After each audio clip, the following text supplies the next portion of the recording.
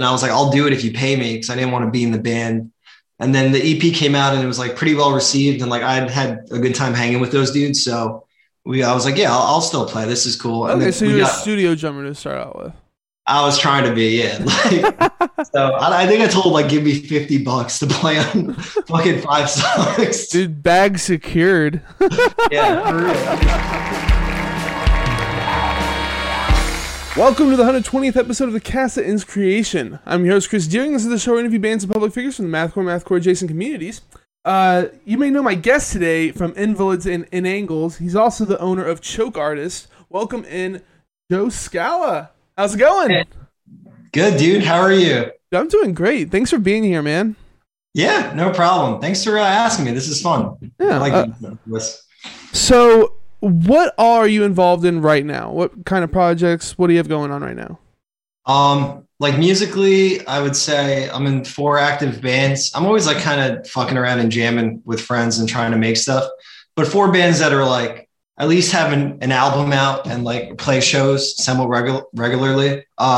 Invalids, which is like a math rock band, right? Started as a computer band. Like it's literally all written on tablet and we learn the parts from a computer. It's pretty wonky. In Angles, which is post-hardcore, progressive post-hardcore with like math rock influences and like pop punk influences. Then I'm in like 2 ska bands too.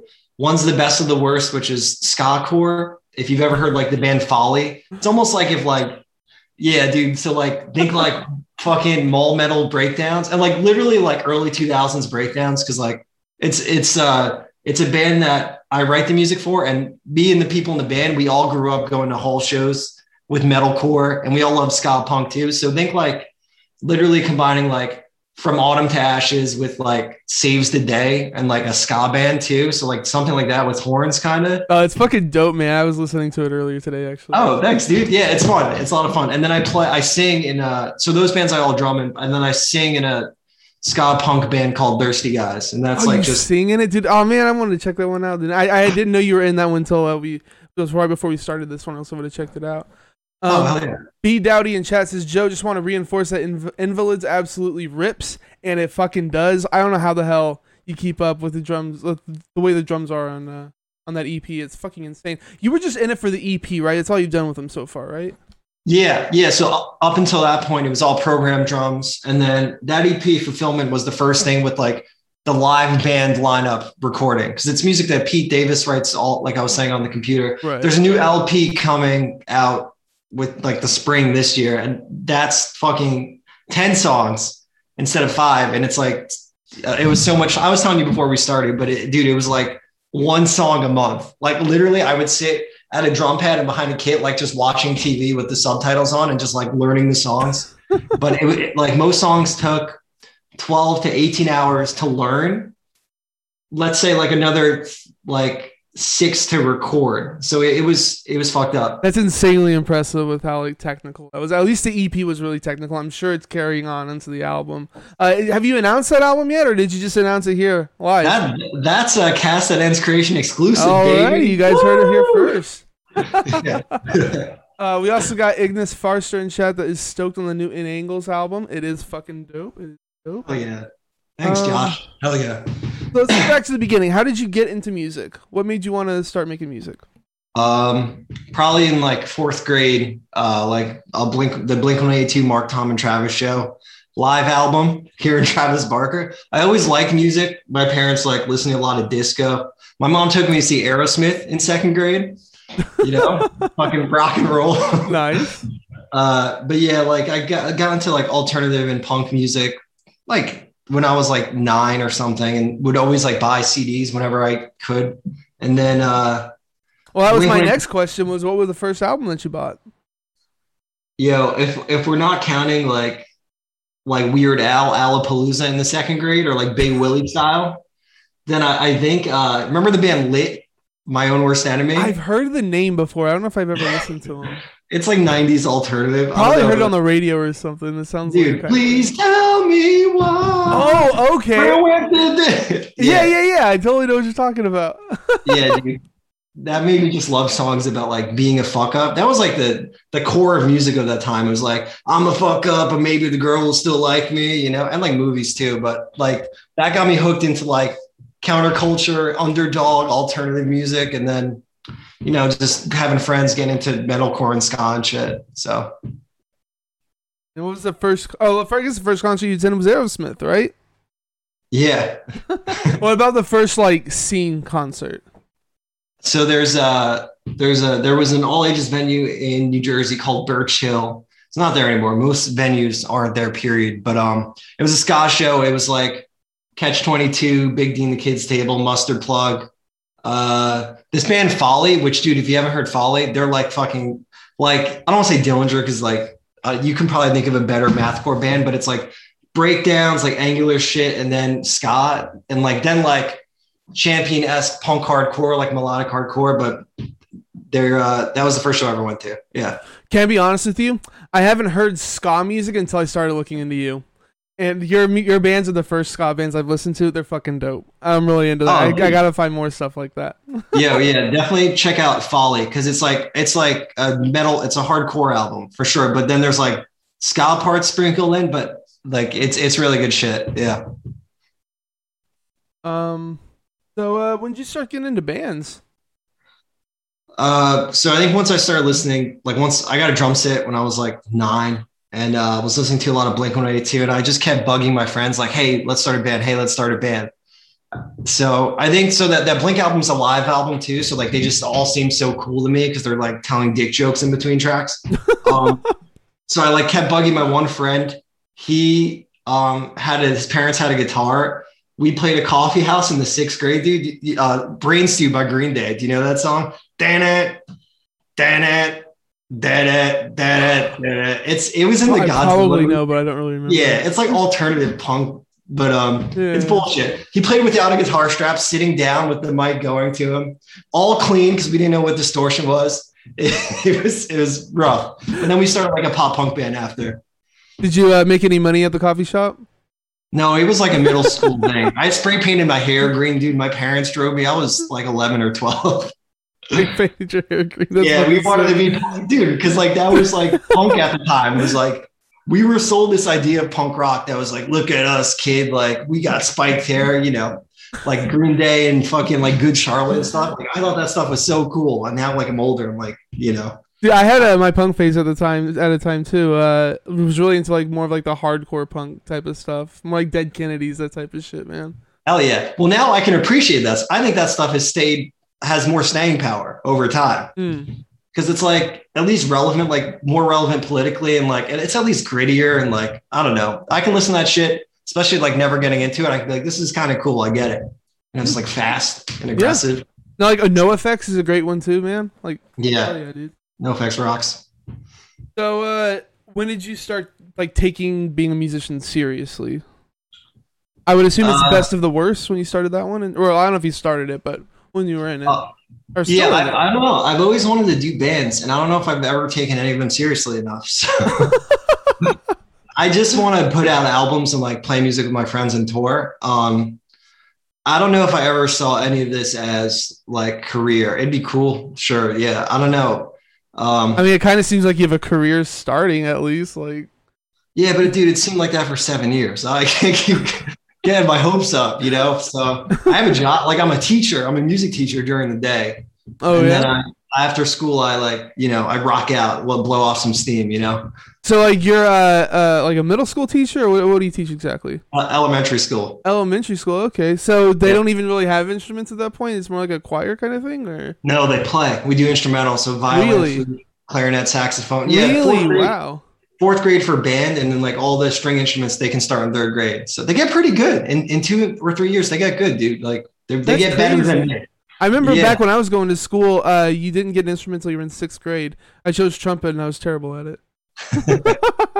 Yeah. Back in the day, it used to be you have to wait a little bit, but we start them pretty young. Actually, a kid today, I have like a YouTube channel that I'll post covers or like songs on, and I wrote a punk song it's on my YouTube and I curse in it. And a kid in my class today was like, I found your YouTube. You say the F word in it. You should take that down. And I was like, you're probably right. Like, don't tell anyone else about it, please.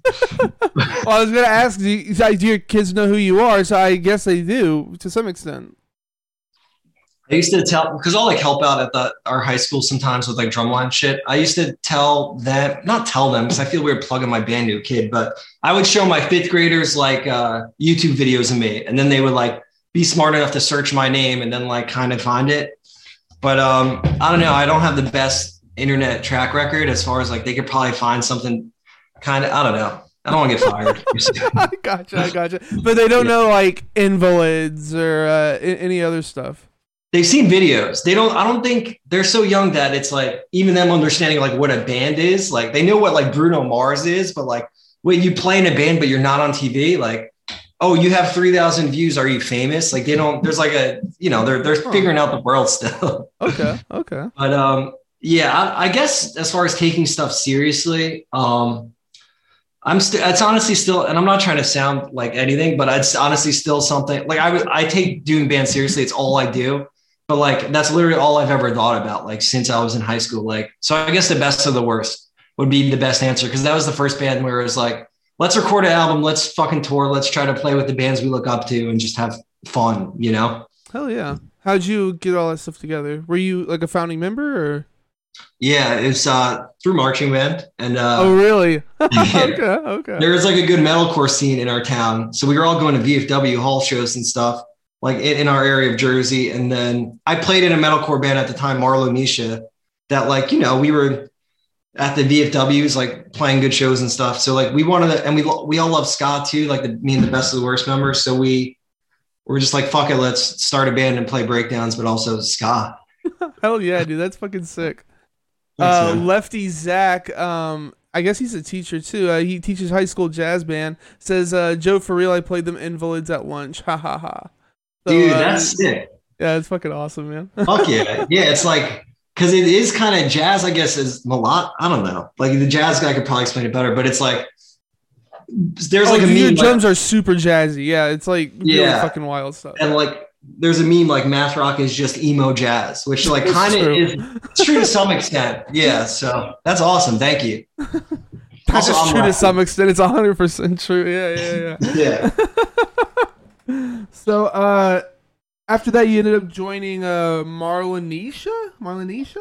So that was before Best of the Worst, but that's been like an on and off. Okay, my bad. Yeah, I was in like I was 13 when we started that band, but we were playing with like we were like 14, 15, eventually playing with like the 22-year-old bands, like, and I'm not bragging. Into the big boys, I gotcha. Yeah, like co-headlining the VFW shows. I think like a Data Remembers label at the time, Indianola Records, like emailed us, like, so like they wanted to hear demos. And then there was another label we only did like 2 EPs, neither were to a click track. Like we were good, but like I should have played to a click and we should have been a little better to get signed, I think. But there's one label that wanted to sign us, Audio Deprived. It was some like upstate New York shit, but they had distro in like Best Buy, and we always thought it was so cool. But then I remember I was talking to the guy online, and he was like, "So when can you start touring?" And I was like, "We got to finish school. We're in high school." And then he was like, "How old are you?" And I told him I was like 15 or 16. And then he stopped talking to me and started talking to our older member. Probably thought it was illegal. But, yeah, maybe. But yeah, so I guess you never did sign with him then.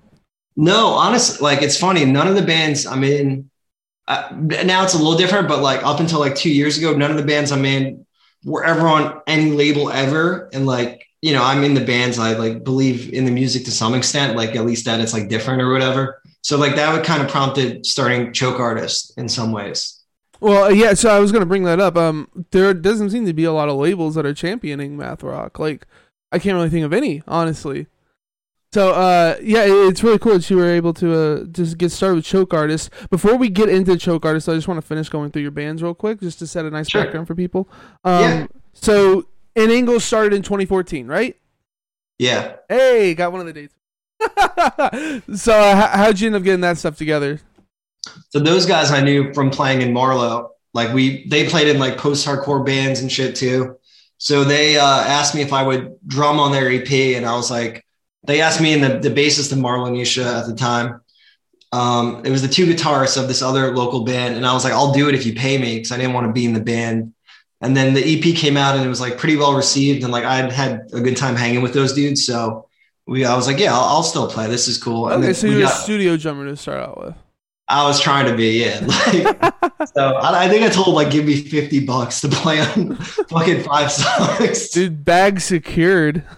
Yeah, for real, dude. Yeah. So that's how that band started. And the bassist was a guy like, a lot of us, I'm still in New Brunswick. I'm like a little bit outside of New Brunswick, New Jersey. It's like a college town. So we were running basement shows, and like all of our bands played together. So we had a good like community and a good scene of people that were like down with the similar types of music at that time. Oh, that's sick. That's cool that you could be around people and like physically. Like I can't even think of anybody who listens to the same music. Well, there's a couple of people that listen to the same music I do, but it's kind of sparse around here. That's cool. Yeah. No, yeah, I'm grateful for that, man. It was really cool. And it was like 2009, 2010 when we were doing like basement shows. I mean, really from like 2009 to like 14 or whatever, but like coming out of high school, going to community college and like having all those people, like we're all like, yo, have you heard Taramellos or like This Town Needs Guns or like Veil of Maya, dude, like all that shit. Like, so it was cool. I'm like definitely stoked that I had that experience. That's fucking sick. So you joined Invalids in 2015. And I guess he just decided he was sick of doing programming all this shit himself and wanted to get real people involved. So I had like a resolution to do 1 drum cover a week, and I didn't do it. I did maybe like 6, but the 7th one was like an Invalid song. I knew Pete lived in New Jersey. I liked the band. So I was like, I wonder if I cover a song, if I could one day convince this guy to like jam and like maybe we could play shows, So I did one on electric drums. It was like a 6-minute song. No, I had no sheet music, no tabs. I did it by ear. Like I'm literally like, there's a really intricate cymbal and hi-hat part. It's for the song, It's a Pipe Bomb Jabriath, for any people that know Invalids. There's like some real wacky shit. Cause again, he's just typing 0s and 1s into the computer. So he's like, oh, this sounds cool. But then I'm like trying to learn it and it's like fucked up. Get all tangled up and shit. Yeah, seriously. So like, it really, you have to like open up your stickings as a drummer. So I learned it by ear, literally by like sitting in front of the speaker, like just starting it over and starting it over, especially this one section of it. I had to like turn the treble all the way up so I could hear like the cymbals and all that. So I do this cover and then he's like, cool, do this one and maybe we can start playing. So then I did a second one like 4 months later. Nice. And we all started kind of getting together. Did you charge him $50 as well? No, I should have. Insane Freak in chat says, hey Joe, sick podcast, glad I could find his channel. Ask him about the issues with cascading home and in angles. Jesus Christ. Fuck. God damn it. I just went on a podcast. Oh, it was with Insane Freak. It was with the same dude. Yeah. We brought it up, but that's one of the fault leg spine angles that we just didn't like it after. We learned a lot about like how to be a band after that, I think, and we're a lot better now. But it was a lot of like, it's a very opinionated band, and it's like very like best idea wins, which is cool. It's like it's four dudes, and it's like, all right, what's the best thing to do, like, and like why? So like it's cool, but then like when you get into the process of like recording and notes and shit, it like got like a lot of like back and forth. We were working with an engineer that we weren't vibing with. Then we went back to our old guy. And then like, at that point we lost the steam about like being excited about the songs. Excuse me. We were told that we were going to be on like the cover of Alternative Press. Really? we were never, but like someone very optimistically was like, we're going to like try to make you guys a very big band. And it's not even like a knock to that person. It's just like the album wasn't good. And like, we didn't want to tour because we had jobs, So it's just like, it was a nice reality check for us, I can say. So why did you put it out then if you didn't like it? And the label, it was already being promoted. It was like this whole thing. And like, at that time we were like, this is the best it's going to be. Let's get it out. And then like got fucking roasted a lot. No, I mean, some people still like Insane Freak, shout out, told me that it's their favorite album by an angle. So some people still like it. Yeah. He said in here, despite that, it's an amazing album still. Thank you. It's very nice. So, it just, we kind of, I don't know. We got gassed up too much. We gassed ourselves up. We learned a lot, so. So you're involved in one other project, Thirsty Guys. So yes. Tell me a little bit about that. So the best of the worst is like our ska core band.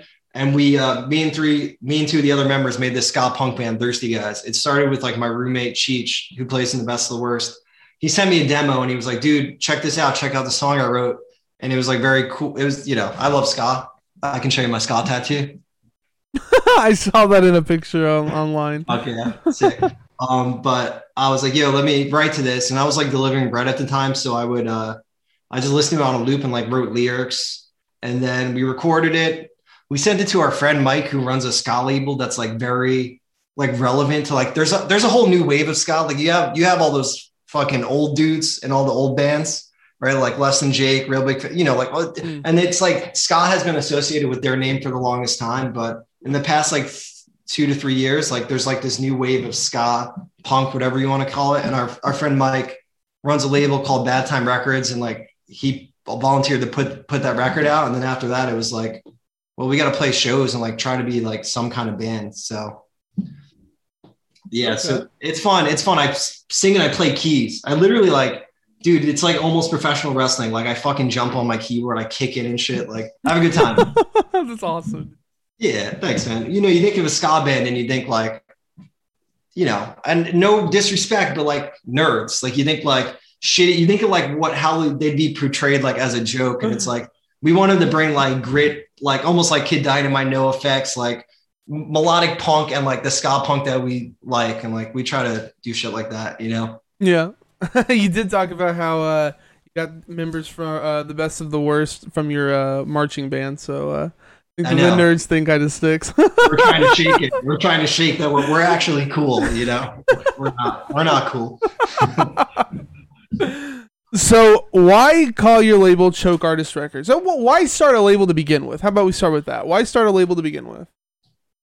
I guess going back to when I was talking about with that basement scene that we had, and like the band I was playing in Marlo Nisha was, this is like 6 years after the VFW days. Marlo broke up after that like metalcore boom and like kind of reformed as like a progressive, almost like Russian circles with like math rock type thing. And like we were doing well, and like we had this but like community of people. So I started putting out CDs. I always kind of wanted to do some kind of label. I had no idea how to do any of it. I'm getting better every fucking like month. I'm like learning more, but I've always been like very rooted in DIY. Like with the best of the worst, when we were touring, I would book the tours DIY. Like we got to see like DIY scenes and like people doing it themselves, booking tours, putting out records, So I've kind of like always had this like punk ethos, like fuck it, like don't wait for someone to come do anything. In high school, it was always like, how do I get my band signed? How do I get my band signed? Like, what do I do? Like, I would literally check record labels and like click like contact form. Like, I don't know if I needed the validation, but I think it was more like, I want to do this for my living. I want to do this as my job. Right. Like you think that you have to get signed in order to like make a living or whatever. Yeah, for sure. And that's changed a lot in the past 10 years.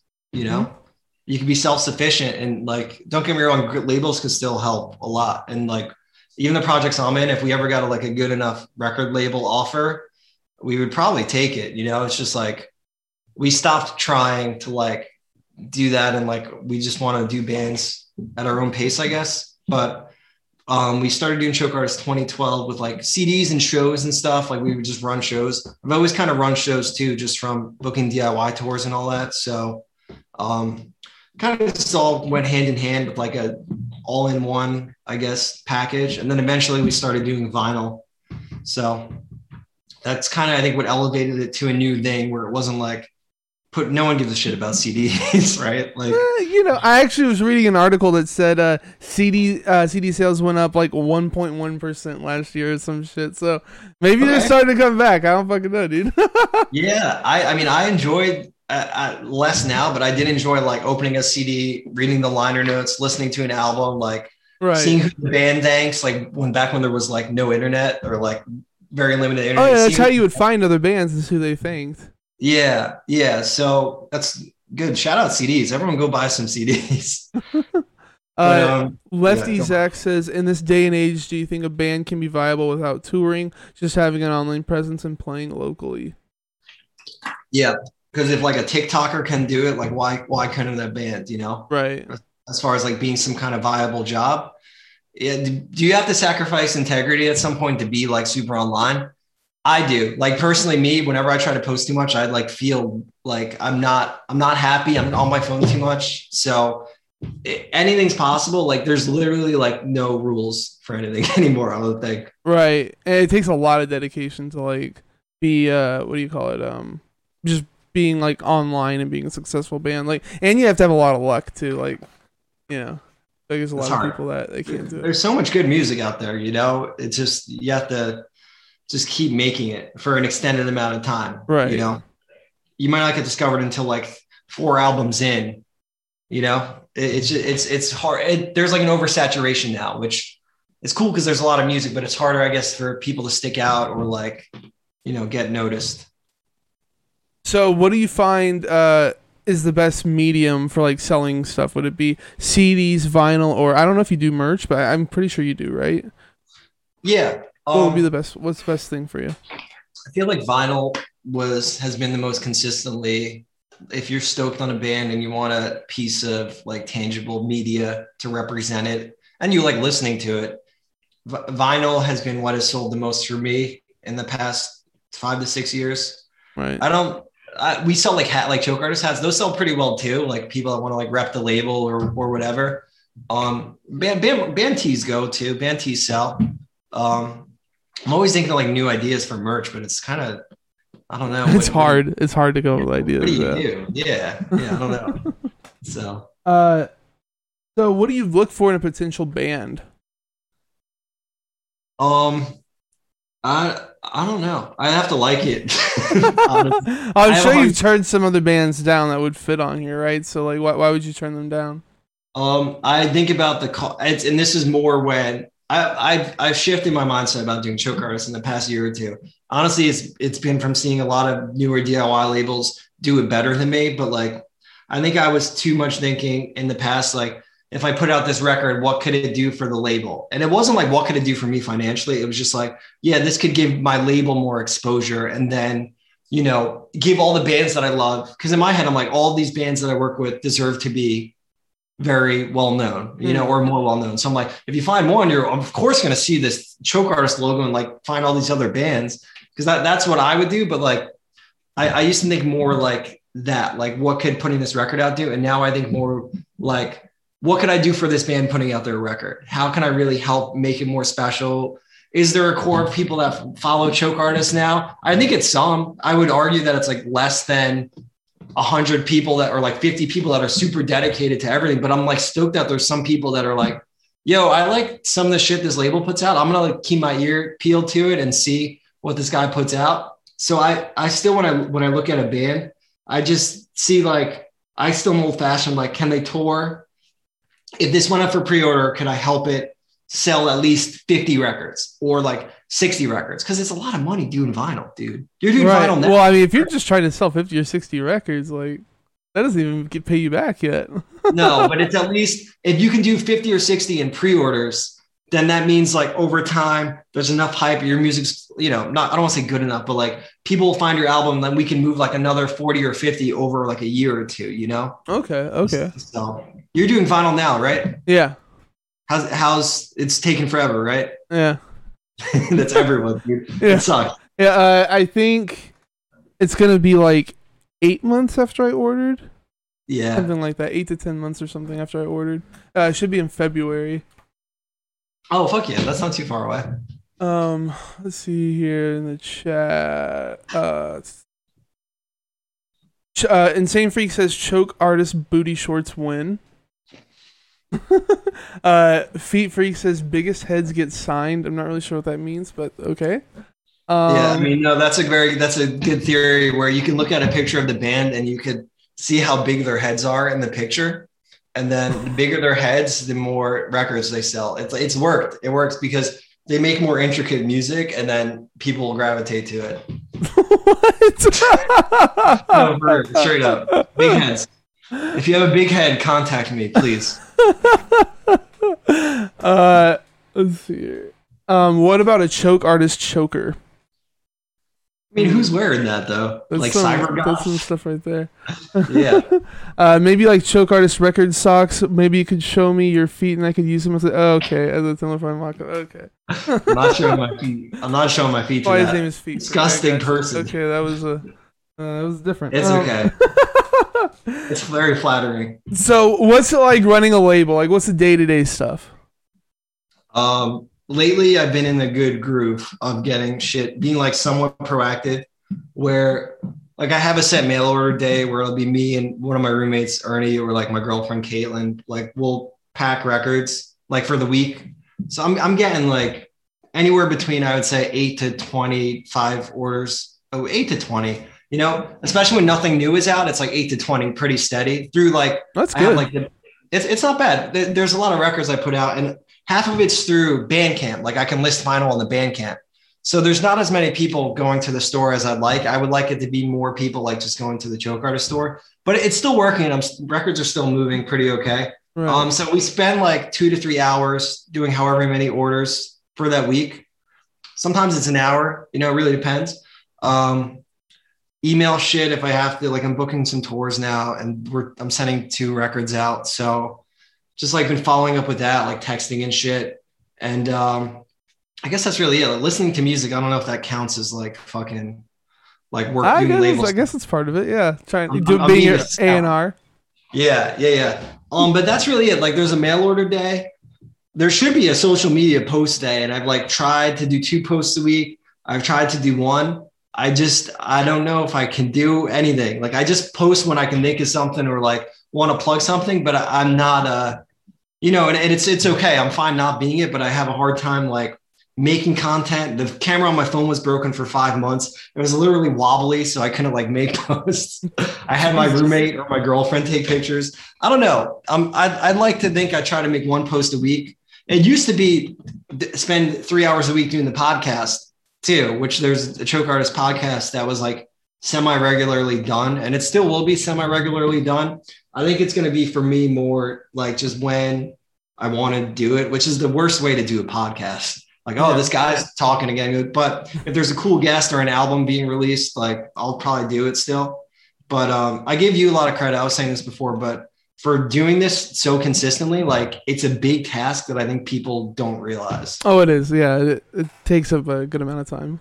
No, it's almost like another band, like as far as like the time, you know? Right. No, yeah, it takes a while to get here. I think it's like, I don't know, at least 3 hours an episode, probably something like that. And then it's like listening to the bands and stuff before time and such, you know? Yeah. Making clips, doing all the clips and stuff, posting, try like, especially like I play in bands that are on Choke Artists. So it's like I'll post from the band, post from Choke Artists, post from the personal, Twitter, Instagram. By the time I get to Facebook, I'm like, I don't fucking care. Find it or don't. I don't have it in me to post this on Facebook and get like 6 interactions. Like it's hard, dude. Right. Facebook sucks. Facebook fucking got ruined, man. Have you ever thought of getting an assistant?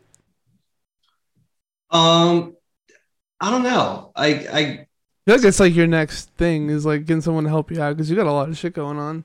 It could be cool, honestly. Even just someone to like help guide the social media posts and like the sales and stuff. It would probably help. Like I don't know why, but like I was very anti-sales for a while. Like I'm not putting anything on sale. Like everything was really cheap for a while. I was selling record LPs for $13. Oh Jesus! And that was like 2013. It was the band Feral Lux, which they're a sick mathy post. Oh yeah, they're fucking dope. Yeah, we put out their first LP, and I was like, yeah, 13's good. And like, yeah, we just have to sell 200 to break even, shit like that. So now it got bumped to 16, and now I've been doing 20, and like it hasn't affected anyone. No one's complained. But I forgot the point I was making, but I guess it's like kind of viable now where I can like pay someone to help a little bit. Like there's at least some money being made, or someone might just want to help. Right. If my girlfriend has offered many times. I think the problem is too, I'm a control freak. I'm like, well, I mean, if they've run the social media, like, do you care what they say on there, really? I don't think I really do. No, I don't know. So the point I was making, sorry, is like sales. Like I did a sale for a record, and it sold like at least like 12 recently. I put like the most LP on sale for a day. Like this is on sale for one day for $10. You're fucking up if you don't own this record, and like it moved a bunch, and I was like, oh, I should like try to market this music, right? But it just feels gross sometimes. I don't know. It's weird. I don't think it's gross at all, man. You know. Yeah, I have this like I have this like conundrum where I'm like, I think I'm too punk or like too cool to like give a shit. So I don't know. Nah, fuck that shit, dude. you got to make some money or something, right? Like, you don't want to get like some shitty job at like a grocery store or some shit. Like, I guess you're a fucking teacher, so you won't get something like that. But like, you know what I mean? Like, this is your dream, right? Make a living doing your dream. You know, that'd be fucking sick. I'm trying to, and especially at least for a service to the bands I work with, I'm trying to do them more right now. You know? Hell yeah. Especially because you're getting like bigger bands on and stuff too. You know? Like Snooze is a big one. Yeah, you got a couple ones coming. Invalids is the big bands, so there's that too. Floral is like a top seller for sure. Right. We did the Standards first EP. Excuse me, sorry.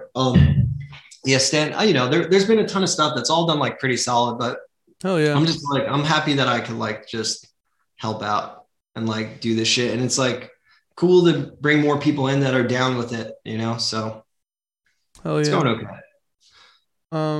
It's been a slow growth, I'd say. Insane Freak says that he'll do your social media for you. To hit him up. What a nice guy. So are you cool with like your bands screaming? Because it seems like most of your bands don't scream. Yeah, the best of the worst screams. You just might have not got to a track, but there's like some punk hardcore shit. Okay. All screaming. In Angles, they're screaming on the new record too. It might be like a little less, but there's still some screaming. Invalids. You want it mostly clean though. I like whatever's cool. I think for them too, they think more in a singer's voice and they're like, well, this part needs a scream, so now we'll do it. But I think for an Angles, maybe screaming isn't their default because they can both sing. So if it fits the music, they'll scream. But I think they do tend to sing more. In Invalids, Pete used to scream on the old stuff, and on the new stuff, he screams again. And it's fun. It kind of gives it like a scramsy, like it just like kind of amplifies everything. So what's like the heaviest you're willing to go like for a band on your label? Oh, I don't give a shit. If it's cool, it's cool. As far as like, you know, all the stuff I was saying before about like putting out a record that I think I can help elevate. I do think like I kind of got pigeonholed into math rock a little bit. You absolutely did, yeah. Yeah, I mean, we've done some punk hardcore at 7 Inches too. There's this band Sick Shit from Jersey. They were like power violence, like punk hardcore, and this band Gel. They were like a metally hardcore band, like a dark metal band or whatever. So we've done some stuff like that. I think the problem is that now my network, right? But like the bands I worked with, it's like this circle of math rock bands, and now trying to kind of branch out, which I am trying to do. I'm trying to work with some bands that are not by the book math rock that can kind of help, where like if you like post-hardcore or metalcore, you might like this math rock album or this shit. But I don't know. It's it definitely, now that there's like some kind of core who's like into math rock or whatever, it's like I want to like make sure they hear shit that they like, but it's also like I want to, if they're open-minded, which chances are if you like slowly open it up more and more. Yeah, for sure. I got you. I know some bands actually you might want to get into contact with that would probably fit you well. Oh, fuck yeah, dude. For sure. So yeah, why call the label Choke Artist? Like, it doesn't really make sense, I guess. I don't know. Where did that come from? It's a great question. I was definitely just in county college doodling in a book, ripping edibles before class, and like just being like, yeah, let's call it's a record label, but it doesn't have records at the end. That's like a great way, right, to market something. It just fucking confuses people, dude. People have no idea. And I meant more the choking part, and like your logo is like a guy or like a C getting choked. Yeah. I think also like kind of, it's funny going back into like how I like grew up on like underdog shit, like being a fuck up, but like, it's okay. It kind of fits like that, like self-deprecating shit. But I don't know. It should have been called something else probably, but I thought it was like a cool name I also like used to have this stupid idea that it was like a collective, which I don't even know what that means, but I was like, oh, it's not a label. Like me, like my fucking galaxy brain being like, whatever, trying to like break the mold, but it's definitely a record label. Choke Artist Records, I don't know. Feels too greasy to me. Feels like I'm nickel and diming people. Okay, well, I was more wondering about like the choking part, but I guess you don't really have an answer for that. You just thought it was No, cool. I just thought it sounded cool because like I wanted something with like artist in it or like something that didn't say records, you know? Uh huh. So then it was just choke artist and then it just stuck. My friend drew the label and now that's what it is. And now when people, if any press ever covers me and says choke artist records, I make fun of them publicly. So that's how I've been handling it. Wait, what? You made fun of like people covering you? Like, no, I'll just like usually screenshot it and play like the Curb Your Enthusiasm theme song or something. Like on an Instagram, just having fun Okay, online. okay. That's all harmless. Thomas James McMaster says, "Would you ever start an imprint for other kinds of music not associated with math?" So imprint is just like another branch of your label, right? Like Yeah, using yeah, the utilities of your label. yeah. It's Kind of not like how it's not- Zegama Beach has like Toon Tree Records and Offseed yes. and stuff, so something like that. Yeah. Also, that dude's a fucking legend. Oh yeah, he's David crazy. for Screamo shit. That's so awesome. It was. I checked out the last episode with him. It was really cool. But I don't know. I would probably try to blanket it all under choke artist and hope that it sticks. There is like a weird thing now because I did the last best of the worst LP, which is Scala Court. I did it as a co-release with Bad Time Records. So now there's like a pocket of ska people that follow me, and then they probably see the shit I'm posting like, this isn't ska. What is this? But I think that's cool. You should be open-minded to music. You never want to pigeonhole into one genre. So I would probably try to keep it all a choke artist. I feel like math rock's not that far away from ska. I guess it is now that I'm thinking about it, but I don't know. I feel like all your stuff has kind of like a similar tone to it. You know, like more light and more like fun type of stuff. Yeah, I like fun shit. I like heavy stuff too. I just think like for heavy music, there's already so many great labels doing it. Yeah. Where math rock, I feel like I don't want to say undiscovered, but it's like for math rock for a long time, it was just like, oh, so you're waiting to get signed to Top Shelf Records. Like everyone's just, that's like the light at the end of the tunnel. You get signed to Top Shelf, you're on the same label as fucking Toe, Drafts, all these sick Enemies, Rooftops, all these sick bands that like helped define the genre from like 2010 on or whatever. But it's like, they're a real record label. It's not even a knock to them, but it's like sometimes the deals they offer, like they need to get paid too, where it's like, for me, when I sign a band, right, and I put it in quotes, I don't take any of the money digitally. I don't take any digital revenue. We just like do a percentage on vinyl where I take a percentage and I do merch. So it's like, it's not even super viable as a business. It is kind of at least breaking even most of the time now, but it's, I don't know. I feel like I wasn't offering enough for a band to take their money digitally. Hmm. So I wasn't. I was just doing like maybe down the line, if like it's a well-oiled machine, I'd be like, yeah, give me like 5% of the Spotify royalties on this album. And that's, that's $20 a month or whatever. And that adds up to something. Right. But yeah, I guess No, I like your approach more about like, taking a percentage of like merchandise sales and stuff like that. I think that's really like it's more fair, you know what I mean? If I was getting signed by a label, that's something that I would be trying to look for. It's like I didn't write the music. So what the fuck do I have any business taking money in the music? That being said, the music industry is like eating shit like badly, where it's like to be a record label, most take some kind of digital cut, Yeah, So, that's true. That's true. A lot of the bigger ones definitely do. yeah, but it's at their level, it's worth it because they'll put you on these tours. Right, and they're good at like getting your name out and stuff like that. Yeah. It's tricky. You ever think about hooking up with like a publicist or anything like that? Someone that can get your bands on blogs and things? I don't know. Some have emailed me and they had like good resumes, and I was like, I don't know. I've done records where bands have paid a publicist like $1,000 and they paid for it. I was like, dude, like if you want to do this, go for it. I'm a big believer in like organic growth, like having a solid core of fans and listeners. Because at the end of the day, you see fucking 20 headlines from Revolver a week or whatever, or anything. But it's just like, to me, press sometimes feels like, oh, look, it's almost like a trophy on a band shelf. Like, ooh, look, we were on this. Right. Yeah, I think the best press is when you earn it, you have a general buzz around your band, and then the press comes to you. They're like, what the fuck is up with this band? Everyone's talking about it. Like, we should cover them to get clicks to our site.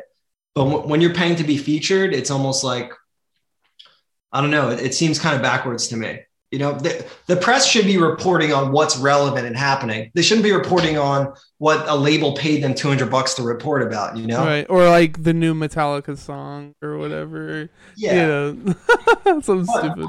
You know, but it's also like, is there a new Metallica song? I don't fucking know. I'm just like, they only talk about these old bands and like, you know. Everyone's scrambling to be relevant. You know, it's really hard. And it's like, don't get me wrong. There's definitely labels that work with fucking amazing bands and they'll pay a publicist and it still works great because everyone fucking loves the band. Mm-hmm. You know, there still is that option. It's like, there's no right or wrong way to do anything. But like for me, like, I don't even want to say ethically, but like just what I believe is like, you don't need to do that shit a lot of the time, you know?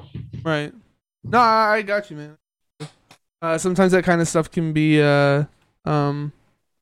not worth like the effort of like paying someone, and so like it seems like it's cool, oh, you're in like this big blog or whatever, but then nothing really comes of it, you know?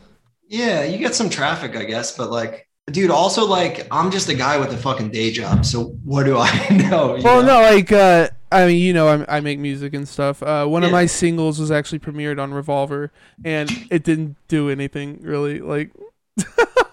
You tried. Yeah, I mean, so I'm just saying that like I've been there, and like if you don't have someone that is really good at getting your stuff out in the front, then it's not really worth it. Yeah, it's definitely because there's so many people out there, dude. There's so many people trying to get paid. There's so many artists trying to get heard. It's like it's really tricky. So yeah, I had no idea that I wasn't even saying Revolver like as a fuck you. I just had. No, not at all, man. That's like the one of like the big ones that people go for. So you know, like, that's probably what came to your mind. So what's in the future for Choke Artist? So last year there was like maybe 2 releases. It was pretty slow with COVID, and I think with learning invalids and in angles, like recording in angles. So we didn't put a lot out. This year there's going to be at least like 6 or 7 releases. Jesus Christ, that's possibly more. Yeah, and I'm scrambling because it's like plants are so fucked that it all has to get in by April. So like there's some represses too. So hopefully the turnaround time's faster for represses because the plates are already made for the record. I don't know if it's the plates so much. Like I'm getting my shit pressed right, and the plant literally told me they were out of the color blue. Like in November, and they just got it in. Holy shit! Yeah. And you had pre-orders. And you had pre-orders, and people paid to have a blue record, right? Or yeah. That's so weird, but it's a mess. Supply chains fucked. Yeah, it's like there's so many things, but hopefully those represses are a little faster. Oh man, now I'm nervous. But yeah, so you got the new In Angles album coming out. That was announced already. And when's that coming out? February 22nd. Okay, awesome, man. And I don't know if you said it on here, so I don't want to say it. But did you have anything else coming up that you wanted to mention? Yeah. So we're doing a pressing of the first 2 bobbing albums. So check that out. The guy was in Feed Me Jack. It's like electronic. It's really cool, like experimental music. And then new Invalids LP. Yeah, that's what you did mention it on here. Actually, now that I'm thinking about it, but yeah. I'm fucking hyped for that one. Dude, thank you. It's I like it a lot, honestly. I think it's more fun. I like it's more fun music. Where Fulfillment to me, I listen to it and I'm like, this sounds like work. Like it sounds like my brain has to do work to listen. The new shit I can like listen to. I'm like, no, this is it's fun. It's still work, but it's like fun work at least, you know? Oh yeah. Insane Freak says so hyped for new In Angles and Invalids. Why do both of your bands have N on the front of it? The front of the I have no idea. I didn't pick the names for either. I just kind of fell into that. So did you decide to be in them because it says N on the front of them? Yes. It's a requirement. So what's the best show you've played in a band? Best? Are we talking like crowd? Whatever you define as best. It could be like the biggest crowd. It could be like the best interaction you've had with the crowd. You know. I mean, one of my favorite shows I ever played was like almost to no one, and it was on a tour where I was like, "Fucking nothing matters. I'm gonna play as hard as I can and like just have fun." And it was like a lot of fun, and it was like very cathartic, and like I needed it for sure. there's been a lot of cool basement shows like in this town that all the bands I'm in have done. Like the New Brunswick basement scene has like fostered like a lot of bands like came up here, like fucking Thursday Dead Guy was like a New Brunswick band. My Chem played here a lot, like Bouncing Souls. So there's like a cool history here. And like I've had a lot of sick fucking shows where it's like people packed in, everyone's like having a good hang. Arctangent was cool. Invalids played Arctangent in the Oh, UK. that's sick. That was a trip. We did a whole UK tour. It was wild because it was, we're playing. Arctangent was huge, but all the other shows are like maybe 100 to 200 cap rooms, That's sometimes fucking less, cool. sometimes like a practice space with like, and anything's cool, obviously. Like I'm no standard, but like we're road dogging it in the UK, so it's like road dogging in the US, but I don't have a phone. And I don't know. I don't think I brought this up. I have Crohn's disease, and it's like a stomach disease. And I got sick in the UK because I didn't like, not really sick where I needed to go to the hospital, but like I didn't know what to eat. I was just like getting wrecked by UK food all the time, like eating pretzels and like fucking tuna with mayonnaise and shit. So yeah, I don't know. Like the show, it was really awesome to go to the UK. I would do that so differently if I ever had to go again because I don't want to get sick. Then I feel like most people would get wrecked by UK food. it's I'm not just throwing that out there. I didn't like it, dude. It sucks. What's the worst show you've played? Wait, can I tell a story? It's Dude, not go a for show. it. But Invalids did Audio Tree. And Oh, nice. This goes back to it was really cool being there. But this goes back to me having Crohn's. This was like 4 years ago. It was the point where I was really sick. I was really fucking sick. I was also like microdosing acid too, and like eating fast food every day. And I think it like fucked my body up like tremendously. But I ate like a burrito on the way to Audio Tree. And then I was just throwing up all night. I had videos on my phone of my stomach like protruding out of my body. Like it looks like a hernia almost from my intestines being blocked. I'm like forcing myself to throw up. It sucked, dude. And then I had to like play Audio Tree. And like our friend Vanessa was there and she's like, dude, you looked gray. Like after playing, like you could tell like you were sick. So like we did Audio Tree and like, I'm like sick, like very sick. So that was probably the worst thing musically I ever had to do. God damn, dude. Because it's also like, it was so much pressure. Like, in hindsight, it was just like have fun and like be good. But like, it was like, this is the moment, Audio Tree, like we have to bring it. And like, I'm like hurt. I watched a session. I watched it like a couple of years ago. And I was like, I'm hurting here. Like it's, it sounds fine. People have said it sounds good, but I can just see it on my face. I'm like, why did I do that? So that was a rough one. Man. Well, I mean, I was going to ask what your worst show was, but I guess it's that then. Or do you have something that could beat that? Worst show, maybe one time in Angles played Montreal. We drove to Montreal. We played to literally 2 or 3 people, like including the promoter, because I think Coheed was there that night. And also like, we don't draw. At that point, it was longer ago. So maybe now if we played, it would be more. I don't fucking know. But again, it's DIY. We're not like hitting up like big promoters and get on these package tours. It's like, it's hard to crack DIY as a band like that sounds like an Angles kind of. So we played to 2 or 3 people in Montreal in some kind of hall. I drove overnight from Montreal, like literally straight. I just fucking drove through the night. We got home like 7 a.m. I slept for 4 hours. Damn. We load our gear and amps and drums into a basement in New Brunswick. It's like fucking shitty and raining. We play in New Brunswick to maybe 5 people. So like those 2 shows back to back, dude, it was like disheartening. It was rough. Insane Freak says my favorite In Angles show was when they played at an arcade in New York with Adventure and Kurt Travis. Yeah, that was a lot of fun. That one, it was cool. We did a little. Kurt Travis took us out on tour. That was the first tour we did as a band. Oh, nice. Like he helped us a lot in the beginning, put our band on to people and shit. And that's awesome. We'll always like really appreciate him for that. But that was a fun tour for sure. Oh yeah, man. Well, what's your we'll wrap this up with your album of the year. Album of the year that's not a Choke artist release. I Insane Freak knows my answers already, but I really liked the new. I loved Ultra Pop, like really fucking cool record. I loved Glow On. album that came out last year I really liked was New Age Filth by Hail the Sun. It's like a post-hardcore album. I've heard of the band name, but I don't think I've actually heard that release.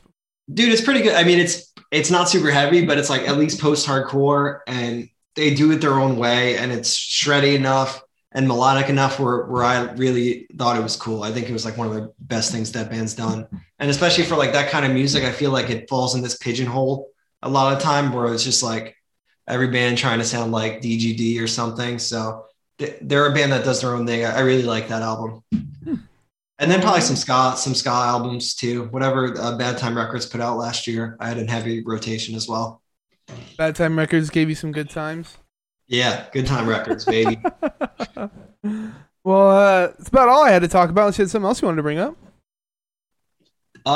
No, dude, this was awesome. Thanks so much, man. Yeah, thanks for hanging out, man. Where can people find you, and what are your links and stuff? So Choke Artist NJ on social media. I have a drum YouTube and a drum Instagram that I'm like at least posting on semi-regularly now. Now that the Invalids album is done and like I can make music on my own again. Joe Scala drums. So check that out if you want to see me play the drums. Choke Artist NJ on Instagram and Twitter. And there's a website and all that, but it's all linked on the Instagram and Twitter, so you can find it through there. Okay. And then you have Choke Artists on like all the different platforms. Invalids is on all the different platforms, and so is In Angles, except In Angles isn't on Facebook, right? No, we are. Yeah. Oh, you are? Okay. I couldn't find you to tag you. Okay. Well, there you go. As for me, drop my channel, follow so you always know when I go live. You can also sub to get access to the interviews before they hit YouTube and other streaming services, as well as some exclusive emotes.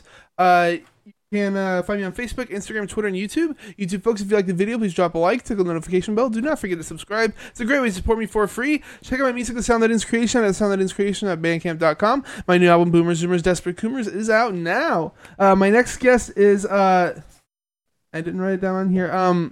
It's Hardcore Keem, music influencer, Twitch streamer. Join us this Sunday, the 16th. Yep, the 16th at 7 p.m. Central for the live cast. Thanks for being here, Joe. Hope you had a good time. Dude, thanks so much for having me. Yeah, I really appreciate it. Absolutely. And thank you guys for watching and listening.